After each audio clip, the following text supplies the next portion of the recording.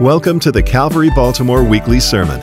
Calvary meets in the Joppa Fallston area between Baltimore and Bel Air, and our pastor is Josh Plantholt. Come join us on a Sunday. Our service info is at calvarychapelbaltimore.org. And now, here's this week's teaching. We are in Revelation chapter 14 this morning. We're moving quick.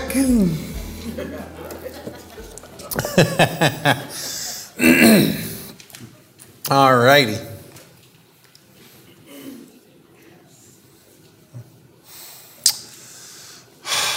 In Revelation chapter 12, we were introduced to a seven-headed, blood-red, pernicious, evil dragon who was revealed as Satan.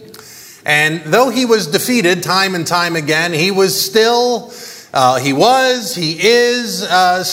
an evil and monstrous beast. And then in Revelation chapter 13, we see him raise two horrible, ugly beasts. One from out of the land and one from out of the sea. The one from out of the sea looked just like him with 7 heads. However, this one had a different set of diadems. Regardless, it was an evil dragon. And everything that this sea beast and this land beast said and did was horrible and evil. And by the time we get to the end of chapter 13, the land beast demands that everyone must receive the mark of the sea beast or die. The mark of this beast is the number 666. So chapter 13 ends in a very bleak way with a very bad position for the earth. That people either believe a lie and get marked to damnation and worship a false trinity. That was what they must do if they are going to not be murdered. And now here comes chapter 14. And what we're going to see is that as evil is afoot, God is not somewhere like Elijah mocked the prophets of Baal. Maybe God is sleeping. Maybe your God, Baal, is pooping somewhere. Maybe he's... When evil is afoot, God is not somewhere distracted. Chapter 14 shows us that God is also at work. And that God also has his people marked with a number on their heads, who also worship a Trinity, but of course the true Trinity. So as we jump into this chapter 14, we have to remember it comes in contrast to the evil we just saw in chapters 12 and 13. So let's hop into this verse 1. Then I looked, and behold, on Mount Zion stood the Lamb, and with him 144,000 who had his name and his Father's name written on their foreheads. Let's pause. This is so fascinating. This is the whole teaching here, but we're going to do more than one verse, I promise. In chapter 13, the false prophet sets up a statue at the temple in honor of the Antichrist. Most likely, this temple will occur on Mount Moriah, the Temple Mount. And it is here that the world is told to receive the mark of the beast, his number being 666, or die. But now here we are in chapter 14, and we're on a new mountain, Mount Zion. And though there is a Mount Zion in Israel today, this mountain, Zion, seems to be in heaven because the Lamb is standing there. Jesus hasn't returned to earth yet. But clearly, the reason this mountain is called Zion is to make the connections, to build upon the significance of what Mount Zion has meant all throughout the whole Bible. So point being, when this letter was written in 90 AD, the original recipients would look at this as two mountains right next to each other, because Zion and Moriah literally are right next to each other. We have a beast and his people marked on one mountain, and Jesus and his marked people on the other. So we have a tale of two mountains today. Moriah versus Zion. Now, Mount Moriah was the site of Herod's temple, the third temple in Jesus' day. So when you read of the temple in the Gospels, in the New Testament, that is the third temple on Temple Mount in Mount Moriah. And it was at this temple on this mountain that Jesus prophesied that this temple would be torn down and not one stone would be left upon another. And it was in 70. In 70 it was burned to the ground, and not one stone was left on top of another. And it was also at this temple, on this mountain, that the Father, when Jesus said, "It is finished," and yielded up his spirit, does anyone remember what the Father did? He ripped the veil of this temple in two, which I love, from top to bottom, like he karate chops it. He rips it in two. Thus making the temple not the place of his dwelling, but now, where does God's Shekinah, where does his spirit rest and indwell? Within his people. Which is why in Acts chapter 2, the falling, the descending of the Holy Spirit reads like the dedication of the temple, because we are the new temple of God. We are his people. The temple was torn because God no longer needed to be shielded from man, but through Jesus Christ, he could dwell with him. And when you look at the book of Acts, the believers, they still worshiped at the temple, but as soon as the Spirit came at Pentecost, when the Holy Spirit indwelled the church, there was no longer any need to go to the temple. And in many places, like in Jeremiah, the temple actually became an idol. And doesn't this happen to people with the church? Like, the church is a great thing. God commands, we go to church. There's no framework in the entire New Testament that God's people don't go to church. That's just not in the Bible. So when someone says, well, the church is us, well, the church also gathers. So, and not around a few cups of coffee at a Starbucks somewhere. In an organized ecclesia with elders, it's the church, okay? And there's a great trap, a great temptation we can learn from the Old Testament, and even for us, is that we can stop trusting in the God of the church and start putting our trust in our attendance. We can start putting our trust in our tithe or our prayer. How do you know I'm saved? Because I pray 3 times a day. Or because pastors, they make an idol out of their own preaching. They think the ability to manipulate people makes them holy. No. Tell that to Hitler, you know. The church can become an idol, and this can be sinful. Well, the temple became an idol because God's presence was no longer there. It was with his people. Yet people kept worshiping at the temple. And so when Jesus had accomplished his work on the cross, the Spirit of God had left Herod's temple, never to return. And here we are in Revelation, and what we see in the last days is the Antichrist is no dummy. He's going to build a new temple. The 4th temple.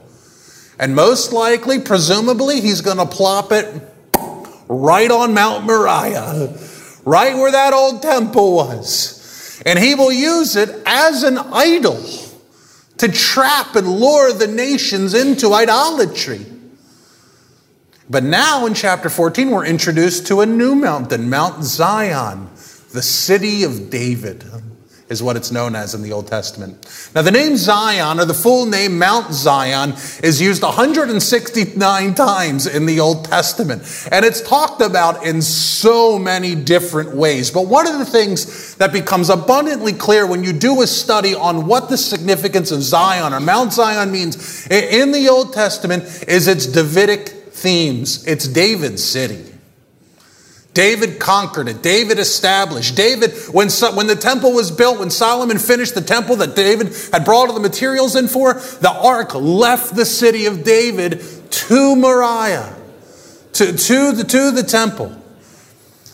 We also see that it will be David's offspring city. It's a fortress city. It's the city where the Messiah will rule and reign from. Here's an example, Psalm 2. He who sits in heaven laughs. The Lord holds them in derision. I love that word, derision. That's a good word. When he will speak to them in his wrath and terrify them in his fury, saying, as for me, I have set my king on Zion, my holy hill. And that's where the nations must kiss the Son lest they perish on the way. That's where he will break them with a rod of iron. He will dash them like a potter's vessel. This is where the Messiah rules and reigns out of the Psalms. In Mount Zion, the city of David. It is from Zion that the Lord appears in strength. And question, have you ever noticed when you read the gospel, the Jewish people kept expecting Jesus to become a military leader? Have you noticed this when you read that? This is what they were singing at the triumphal entry. Remember, Hosanna, Hosanna in the highest. And then it says they kept calling him the Son of David. You know why? Kill him, Jesus. Remember when Jesus is getting arrested, Peter lops off an ear, and then it basically looks at the Lord like, get him with lightning now, God. You know, they kept waiting for Jesus to become a military leader. They kept waiting for Jesus to kill the Romans in Jerusalem. Now we can read the New Testament, and we can shake our heads and scoff at their blindness for missing Jesus' mission. But the reality is there is so much in the scriptures of the Messiah being a military leader. That the promised Messiah, Jesus, would be a great king. But what we see here as we start to come to this side of Revelation is that all of those promises in the Old Testament, they didn't just go away. God didn't lie and go, I changed my mind. All of those promises of Jesus as king and mighty man of valor, of great warrior, of great general, all of those things are now, chapter 14, beginning to play out. Jesus the King is on where? Mount Zion. He's Psalm 2, on his holy hill.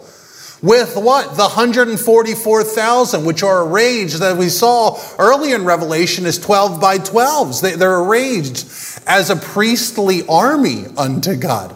Jesus is on Mount Moriah, or Mount Zion, with his army, ready for spiritual battle. And like the story of David and Goliath, we have two armies on two hills. We have Jesus, the son of David, and the Antichrist, a monster like Goliath. Fun factoid, have you noticed when you read 1 Samuel, there's so much information given on Goliath's outfit? One of the reasons is it says, a specific note, he's covered in scaled armor. He's dressed up like a dragon. Surprise, surprise, no. Jesus, the son of David, comes to slay the dragon in the book of Revelation. So there's fascinating parallels there, besides the point. Now, before we move on to verse 2, I want you to notice the name that is on the 144,000, because this is unique. It is the name of the Lamb and of the Father. And the point is this: if you belong to the Lamb, you also belong to the Father. If you are at peace with the Lamb, then you are also at peace with the Father. If you are living out the teachings of Christ, then you are living out the teachings of the Father. I firmly believe this is a very special note for Messianic believers. And what I mean by that are converted Jews from Judaism to Jesus, to Christianity, faith in the Messiah. In the first century, you have to understand, when the Jewish people came to a saving faith in Jesus Christ, they were called traitors by the temple leadership. They were called apostates from the Father. And when this fourth temple is rebuilt in the end times, I have no doubt that the Jewish believers who come to a saving faith in Jesus Christ will face the same accusations and persecutions that the first century church did.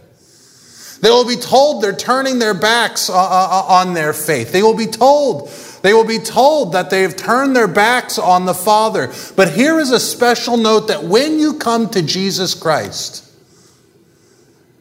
you are not only sealed with the name of Christ, you are also sealed with the name of the Father. We all have to understand, when we come to Jesus Christ, you are not turning your back on the Old Testament. You are believing in the Old Testament to its fullness. You're believing in the Messiah with whom it prophesied. You're believing everything the Old Testament was building to. Now, this may not hit you that strongly, but this is important. We are not an apostate sect of Judaism. We have not been tricked by Paul and the disciples and have walked away from the Father. No, by God's grace, we have continued to follow the will of the Father. And the will of the Father, John 6, is that we believe in his Son. He who follows the Son gets the Father. If you have built your life upon Jesus Christ, one day when you get up into heaven, you are going to see the Father,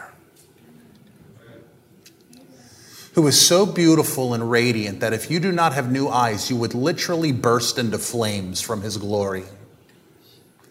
And the Father is going to love you dearly because you loved his Son. Now, verse 2. And I heard a voice from heaven like the roar of many waters and like the sound of loud thunder. The voice I heard was like the sound of harpists playing on their harps. In Revelation chapter 12 and 13, we were introduced to the evil Trinity. And in chapter 14, in many ways, is a chapter in response, a correlating chapter to those events. And in Revelation chapter 12 and 13, there was a great emphasis placed upon the mouth of Satan. Remember, from Satan poured forth great waters to kill the Jewish people in running. Out of the mouth of the Antichrist, he uttered great and blasphemous words, it said. Out of the mouth of the false prophets, remember, he looked like a lamb but spoke like a dragon. And now we see in chapter 14, the 144,000 filled with the Spirit, marked by the Father and Son. And we hear a voice from heaven like the roar of many waters, the sound of thunder and the sound of harpists. In Revelation chapter 1, we were introduced to Jesus, who is said to have a voice like many waters. In Revelation chapter 4, which was referencing the Lord's appearance to Mount Sinai, the Father sounds like peals of thunder, which John in John 12:29 says that when the Father speaks, it sounds like thunder. And question, since the evil Trinity was put on full display for chapters 12 and 13, if we have imagery here of the Father and the Son, is it possible that the sound of harpists is the sound of the Spirit? Of course. Remember, Mount Zion is the city of David, and David, the great psalmist, composed his music through the work of the Holy Spirit. And when the Spirit of God moves all through the Bible, it is the Spirit that stirs people into heavenly worship. The sound of the Holy Spirit, often in the Scriptures, is the sound of his working in the lives of his people. So we have the thunder of the Father, the waters of the Son, and the harp of those led by the Spirit. Now, listen to the purpose of this Trinitarian sound. Verse 2. But first, coffee break. And I heard a voice from heaven like the roar of many waters and like the sound of loud thunder. The voice I heard was like the sound of harpists playing on their harps. And they were singing a new song before the throne and before the four living creatures and before the elders. No one could learn that song except the 144,000 who had been redeemed from the earth. Worship. Worship is warfare. This Trinitarian praise is going to transform into the defeat of tyrannical, demonic evil. And notice it says that no one could learn. That Greek can mean to study the song. So it seems that it's not that people could not hear the words of the song and couldn't make it out like it's some sort of new language, but rather people heard the song and did not understand it, except the 144,000 who had been redeemed from the earth. Question, have you ever sat in a church service long enough and go, I have no idea what this person's talking about? And then at some point, the Spirit of God grabs you and it makes sense. Or you'll read a passage of Scripture over and over and over again and go, I got nothing. And then one day God grabs you and it's like, how did I miss this? Well, the 144,000 are going to sing a song and the world has no idea what this means. But they know because the Spirit enables them to know. Now, verse 4 and 5 is going to describe the character of these 144,000. It is these who have not defiled themselves with women, for they are virgins. It is these who follow the Lamb wherever he goes. These have been redeemed from mankind as firstfruits for God and the Lamb. And so they're God's special portion. And in their mouth was no lie, for they are blameless. And of course, this is in contrast to the beast and the beastly, who lie incessantly. In the mouth of the 144,000, there was no lie. If you're curious about all the sexual purity stuff in this chapter, you're going to have to check out tomorrow's B-side, but it's fascinating. But if I can elevator pitch it for you, these are warriors ready for battle. They're undistracted. They're undefiled, ready for the Lord. And that's today's text. Can you believe we did 5 verses? This is amazing. I'm so happy. God's so cool. Never would have thought that's possible. As we look at the 144,000 today, we don't want to make the mistake and focus on their glory. Because what makes the 144,000 special? God is with them. He has sealed them. Same is true with any of us. You ever hear a really great pastor, and a really good, like Spurgeon. I love Charles Spurgeon. I love Spurgeon so much, I got a beard like him. I love him so much, I named my second son after him. His middle name's Spurgeon. I love Spurgeon. Without the Spirit of God, he's nothing. He's just a man. But it's what God did through him. He's the aqueduct that carried the water. What these 144,000 do, as we're going to continue to see, is truly incredible. But it's not them. It's what God does through them. And so today, I want to use today's text as an opportunity about talking about being filled with the Spirit of God. Did you know that the very first record of the Holy Spirit coming into a person is in Exodus 35 to a man named Bezaleel? Did you know that? If you ever get stuck in a Bible trivia question, just go Bezaleel, and you'll win. Exodus 35:30, it says, "Then Moses said to the people of Israel," this is the first recording of the Holy Spirit being talked about within somebody. "Then Moses said to the people of Israel, 'See, the Lord has called by name Bezaleel, the son of Uri, the son of Hur, of the tribe of Judah. And he has filled him with the Spirit of God, with skill, with intelligence, with knowledge, and with all craftsmanship.'" Question: can God give you intelligence? The Spirit of God can make you smart. The Spirit of God can move in you in such a way. You are not good at your job. God can equip you to do that. Ask Him. Ask Him. Verse 32, "With all craftsmen, to devise artistic design, to work in gold and silver and bronze and cutting stone for setting and in carving wood for work in every skilled craft. And he has inspired him to teach, both him and Aholiab, the son of," now this is probably not how you pronounce this one, Achisamach, I nailed it, "of the tribe of Dan. He has filled them with skill to do every work of sort of work done by an engraver or by a designer or by an embroiderer, in blue and purple and scarlet yarn and fine twined linen, or by a weaver, by any sort of workman or skilled designer."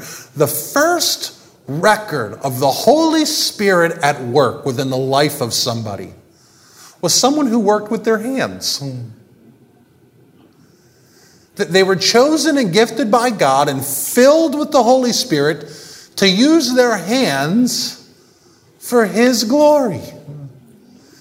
Isn't that just like God?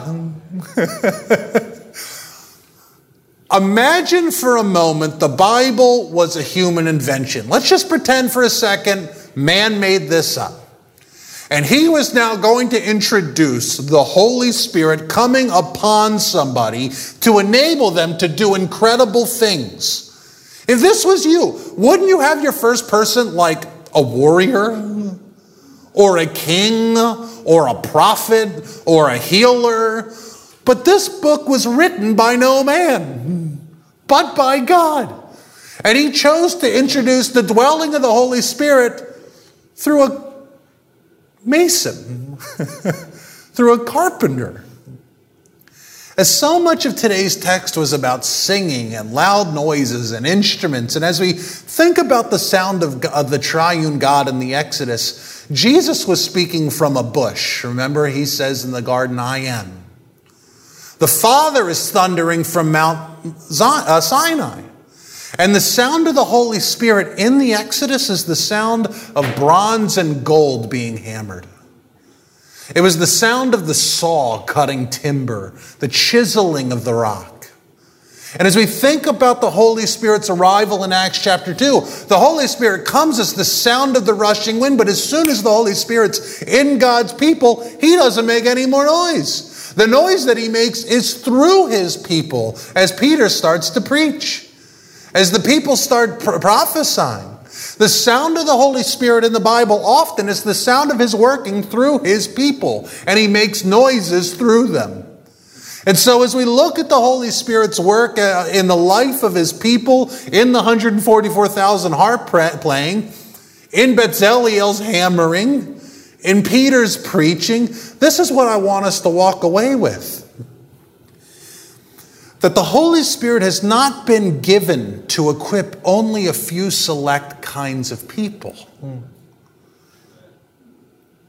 To equip only missionaries, only pastors, only evangelists to glorify God. The same Holy Spirit that is alive in me is the same Holy Spirit that is alive in you. Is the same Holy Spirit in the 144,000. In David, in Elijah, in Peter, Paul, and John. It's the same Holy Spirit alive in us. The same Holy Spirit that helped them in their work is the same Holy Spirit that helps you in yours. I love that passage in Acts. I reference it frequently.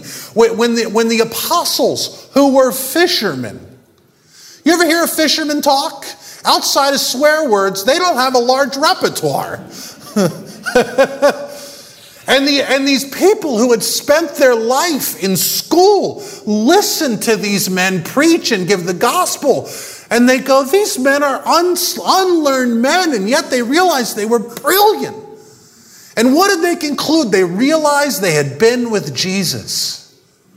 When the Holy Spirit is in you, he changes you.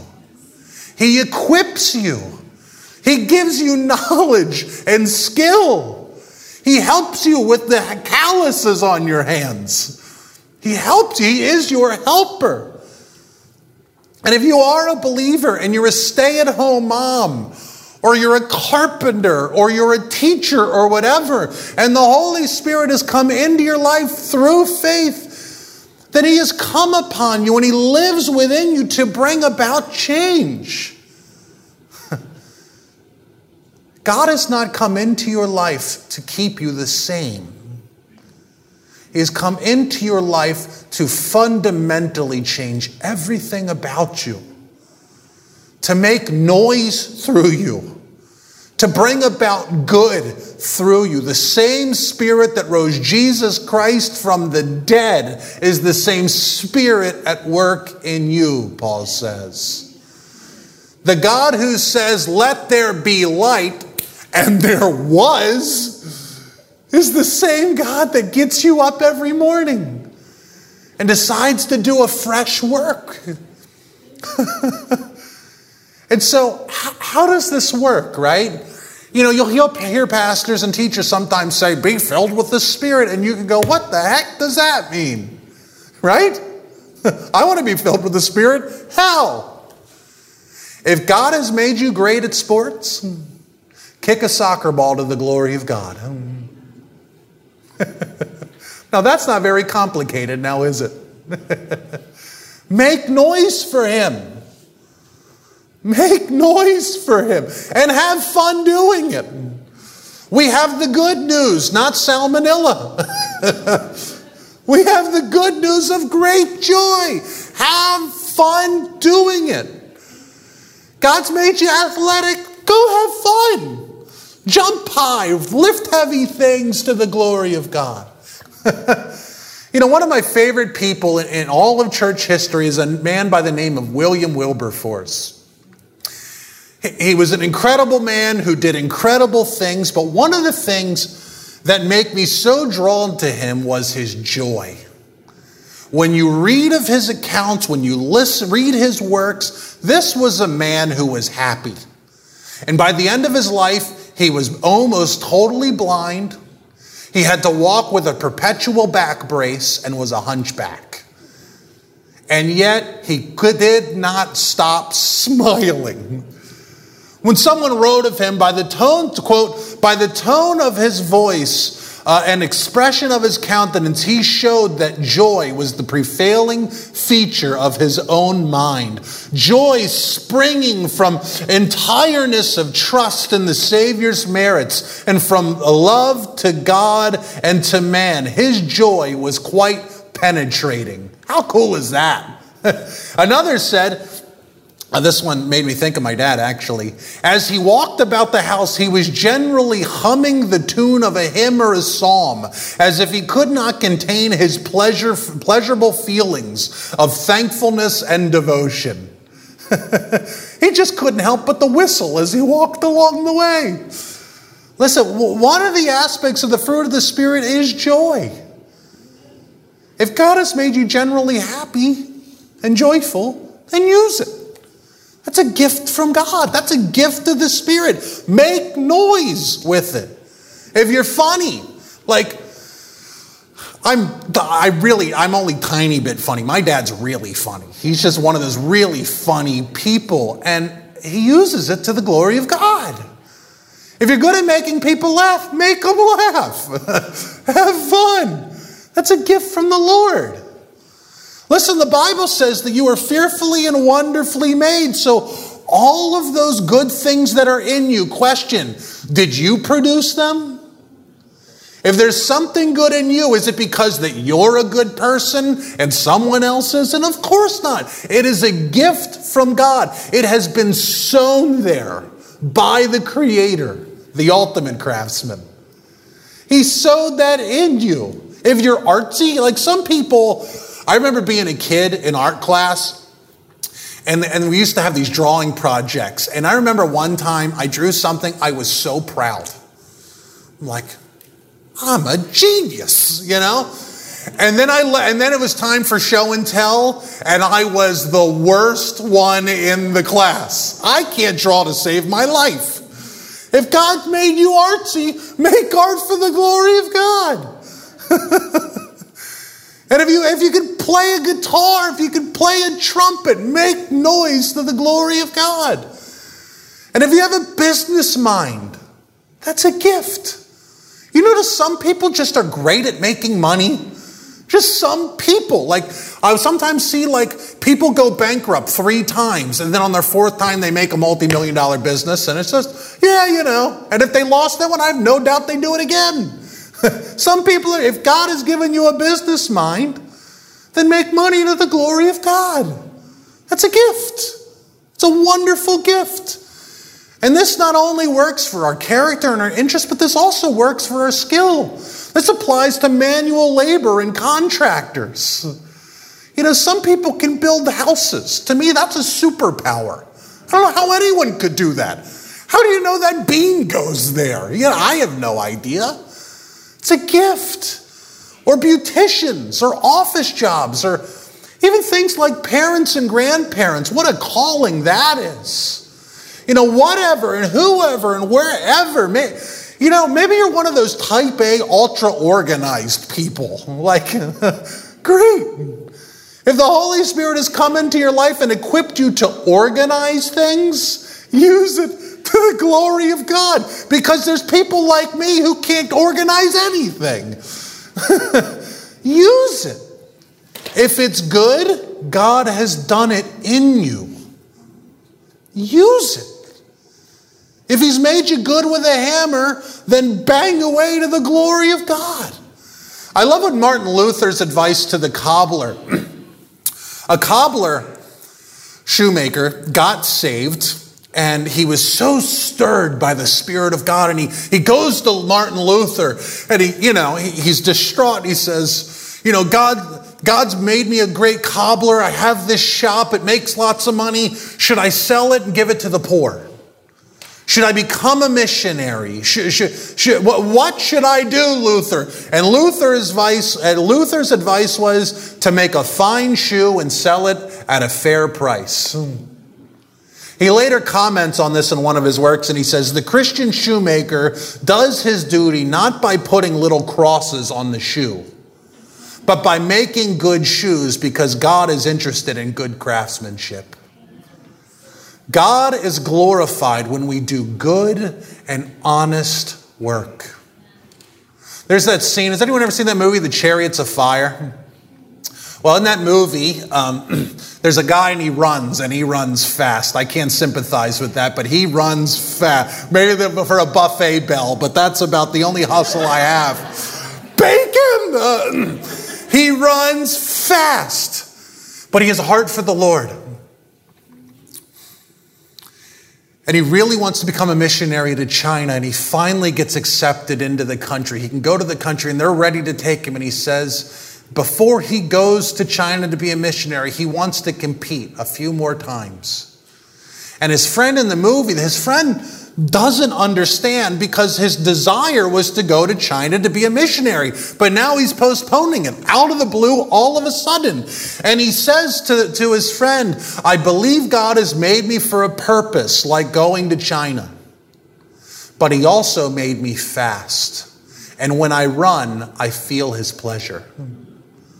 Whatever God has put in you, whatever he has fine-tuned in you to help you excel in whatever your interests are, then use them to make noise, to glorify God with the gifts that he's given you. Use the portions he has.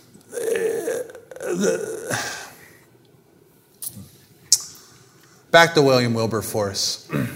He too got radically saved. And he grew up in a wealthy family. And when he was a young man, as a joke, he ran for British Parliament. He had so much money, his family, and he won. So here he is, a little kid, a young kid, early 20s or something, and he's in the House of British Parliament running the country off of a joke. And he gets radically saved after a few years of this partying and just being crazy. And he gets saved, and he lived in London at the time, and he knew he needed to talk to somebody about this. And so he worked up the courage to go see a famous pastor that was in London, in the city at the time. And it said he walked to his house, and he was so nervous he circled the block to work up the courage to knock on the door. And when he knocks on the door, the guy opens, and you know who it is? John Newton, the guy who wrote Amazing Grace. And he tells him, he says, look, I met the Lord. I'm in British Parliament. I shouldn't be here. I know this. I did it off of sin. And Newton's advice was, we need more godly men in Parliament. Stay and fight. And it was this man who signed the Abolition Act of 1807, which made it illegal to purchase slaves in all the British Empire. 20 years later, he freed the slaves completely out of England and its colonies. All because Newton said, use what God has given you to his glory. So I don't care if you're a parent, a grandparent, an employer, an employee, you're unemployed. We are all in different positions of influence. And no matter where God has you, if you are filled with the Holy Spirit, then let the world see it. And it's not necessarily by putting little crosses on shoes. It's by making a good shoe and selling it at a fine price. You're a parent, be a great parent. You're a grandparent, be an awesome grandparent. That doesn't mean let them color on the walls because you won't correct them, and giving them endless cookies and sending them back to the parents. I'm kidding. Not really, but kidding.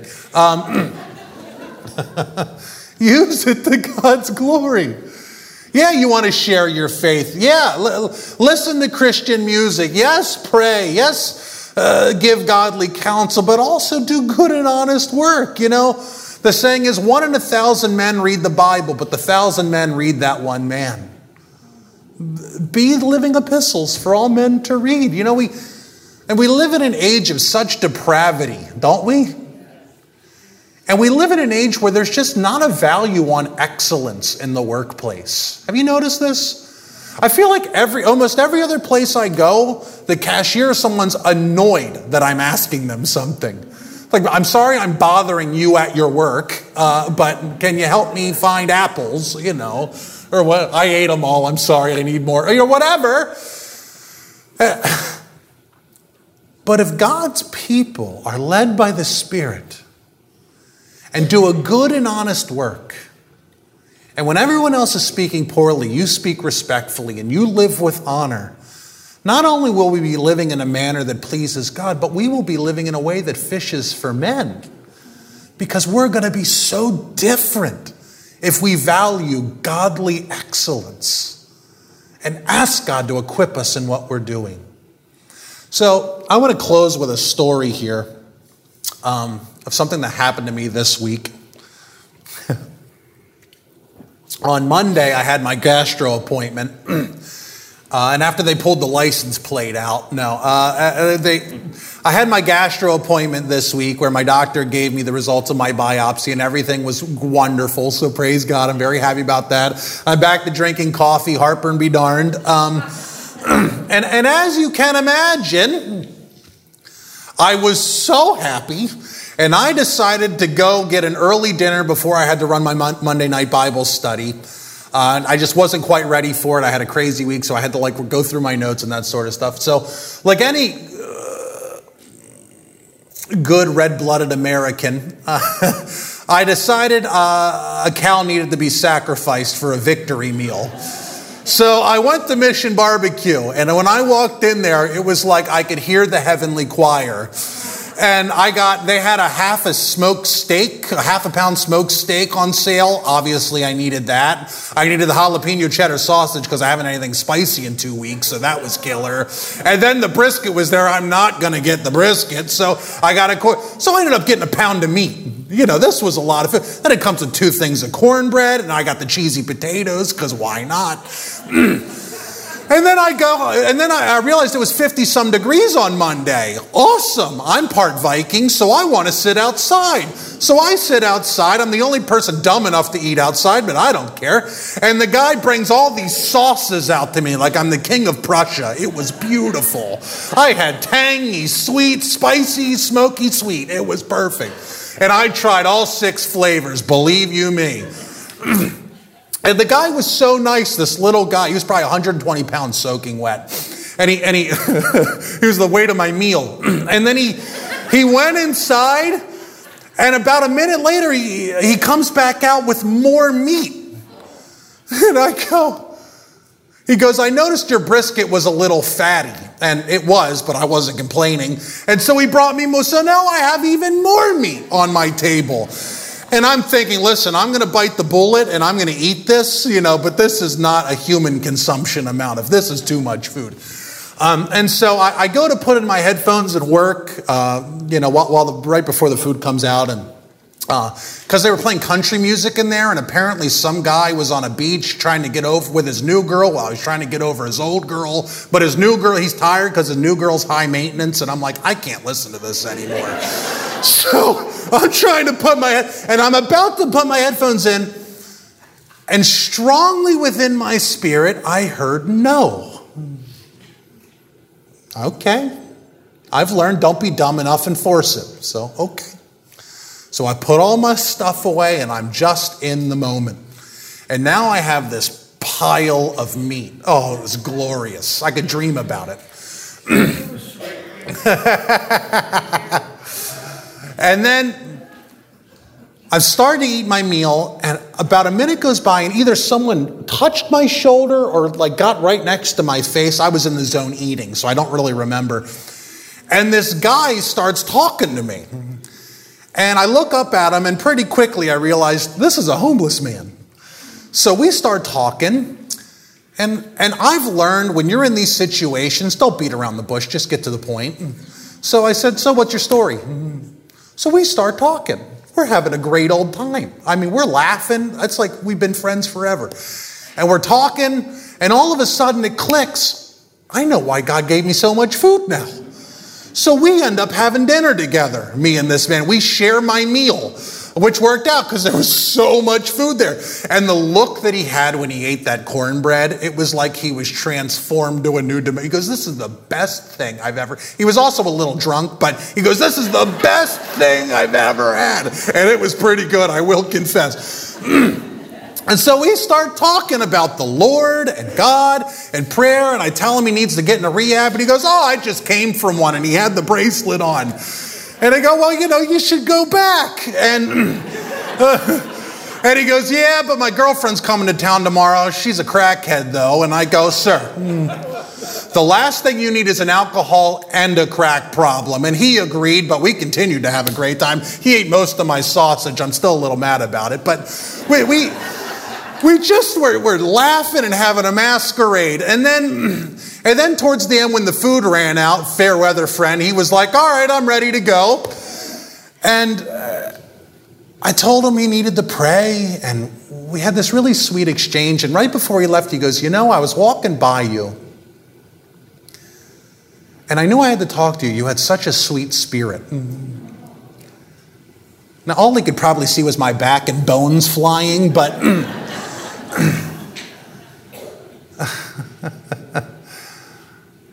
The reason I share that story, and I hate sharing stories about myself because the Lord's Day should be about the Lord and not my exploits. But I wasn't trying to draw anybody. But like a city on a hill, it cannot be hidden. And God draws people to himself. This is what he does. If you would submit yourself to the will of God, I don't care what you do, I don't care where you are, he will use you. I promise you, he will use you. And there I was at 4:00 on a Monday at Mission Barbecue, conquering a victory meal. And God drew a broken, alcoholic, homeless man with RSV. He was definitely sick. And God took the humor that he placed in me, and I made him laugh. And the food that he had provided, I shared. And the warm day he had blessed us with, we enjoyed. With the health he had just given me. I was putting the study together, and I couldn't help but to see just God's blessings upon his people are innumerable. And anything good we have is not because we deserve it or have earned it. It is because he is good to us. And I don't care how small it is, if you give it to the Lord, he will use it.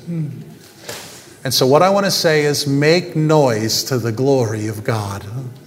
Use what he has given you and glorify him with it. Amen? Amen. Let's pray. God, we love you, we praise you, and we thank you. God, we pray for this gentleman who's struggling with addiction. God, we pray for all those people that are struggling with addiction right now. Please bring them into the church and let them be loved. God, we pray that you would help all of us, God, with our struggles and the things that we maybe are part of that we should not be part of. God, we ask that you would break old, long-held chains within us. And God, at the same time, you have gifted your Spirit to your people. And God, we ask that we would not waste the gifts that you give your church, but that we may use them to glorify you. Whatever that may be, God, use them to glorify you. God, we ask that you speak to us directly this week and point out something in our lives that can be used for your glory. Open up opportunities to be used, God, we pray. And help us to love you enough to obey. God, we pray for anyone here that does not know you, that they may come to a saving faith in you. That they from this moment forth may live a life for your glory. Because God, in your presence is fullness of joy. And outside of your presence is only death. So please, God, capture us to yourself and help joy to become one of the prevailing features of our minds. And we ask all of this in accordance with your word, with accordance with your Son. And we praise you, God. We ask that if anyone needs prayer, that they may receive it by our prayer team up here. We ask that if anyone who is weary or broken down, that they may talk to somebody here today. God, may you be pleased in all that you hear and all that you see, and send us out in a fresh and powerful new way, filled to the brim with your Spirit. And in Jesus' name, all who agreed said, amen. Let's stand and worship. Thanks for joining us for today's message from Calvary Baltimore. We'd love to hear from you. Send us an email with your questions, prayer requests, or just to say hi. Our email address is calvary.faithlife@gmail.com. If you'd like to donate to support the work God is doing through Calvary Baltimore, go to calvarychapelbaltimore.org and click Donate Now.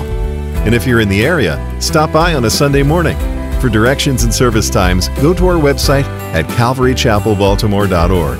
If you can't be here in person, we also live stream on our website and on our Facebook page. We hope you've been blessed by this week's teaching.